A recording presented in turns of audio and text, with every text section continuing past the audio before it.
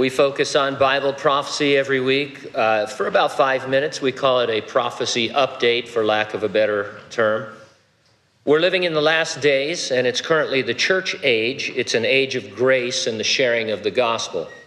It's going to be followed by what is prophesied in many passages and described especially in chapter 6 through 22 of the Revelation. And of course, we're talking about the future 7-year Great Tribulation. In the very middle of those years, the world leader we most commonly call the Antichrist is going to assume absolute, complete authoritarian control over his citizens. No one will be able to buy or sell or conduct any kind of business without swearing allegiance to him. Governments in the Great Tribulation will control every aspect of people's lives. There will be no privacy whatsoever. Thus, you would expect them to even now be trending in that direction, or for things to be in place where something like that could happen.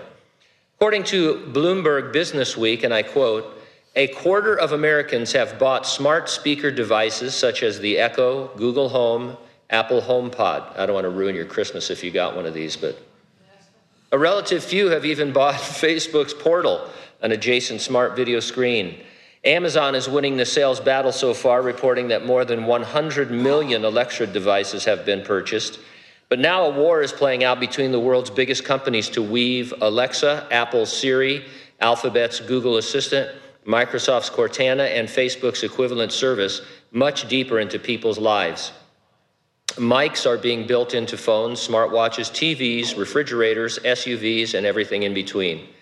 Consulting firm Juniper Research Limited estimates that by 2023, the global annual market for smart speakers will reach $11 billion, and there will be about 7.4 billion voice-controlled devices in the world.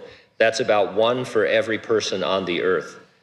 Question is, then what? These machines are not creating audio files of your every decibel. Tech companies say their smart speakers record audio only when users activate them, but they are introducing always-on mics to kitchens and bedrooms, which could inadvertently capture sounds users never intended to share.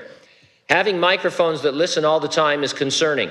We found that users of these devices close their eyes and trust that companies are not going to do anything bad with their recorded data, says Florian Schwab, a University of Michigan professor who studies human behavior around voice command software. There is this creeping erosion of privacy that just keeps going and going. People don't know how to protect themselves. So we're headed into a time of no privacy, 24/7 surveillance. I see it setting the stage for what was predicted, and we say it's exactly what you would expect from reading your Bible, moving towards that kind of a government. Jesus promised he'd return and rapture the church. He'll resurrect the dead in Christ and then snatch away living believers. That event is imminent, meaning it could happen at any moment, and it will certainly happen before the Great Tribulation.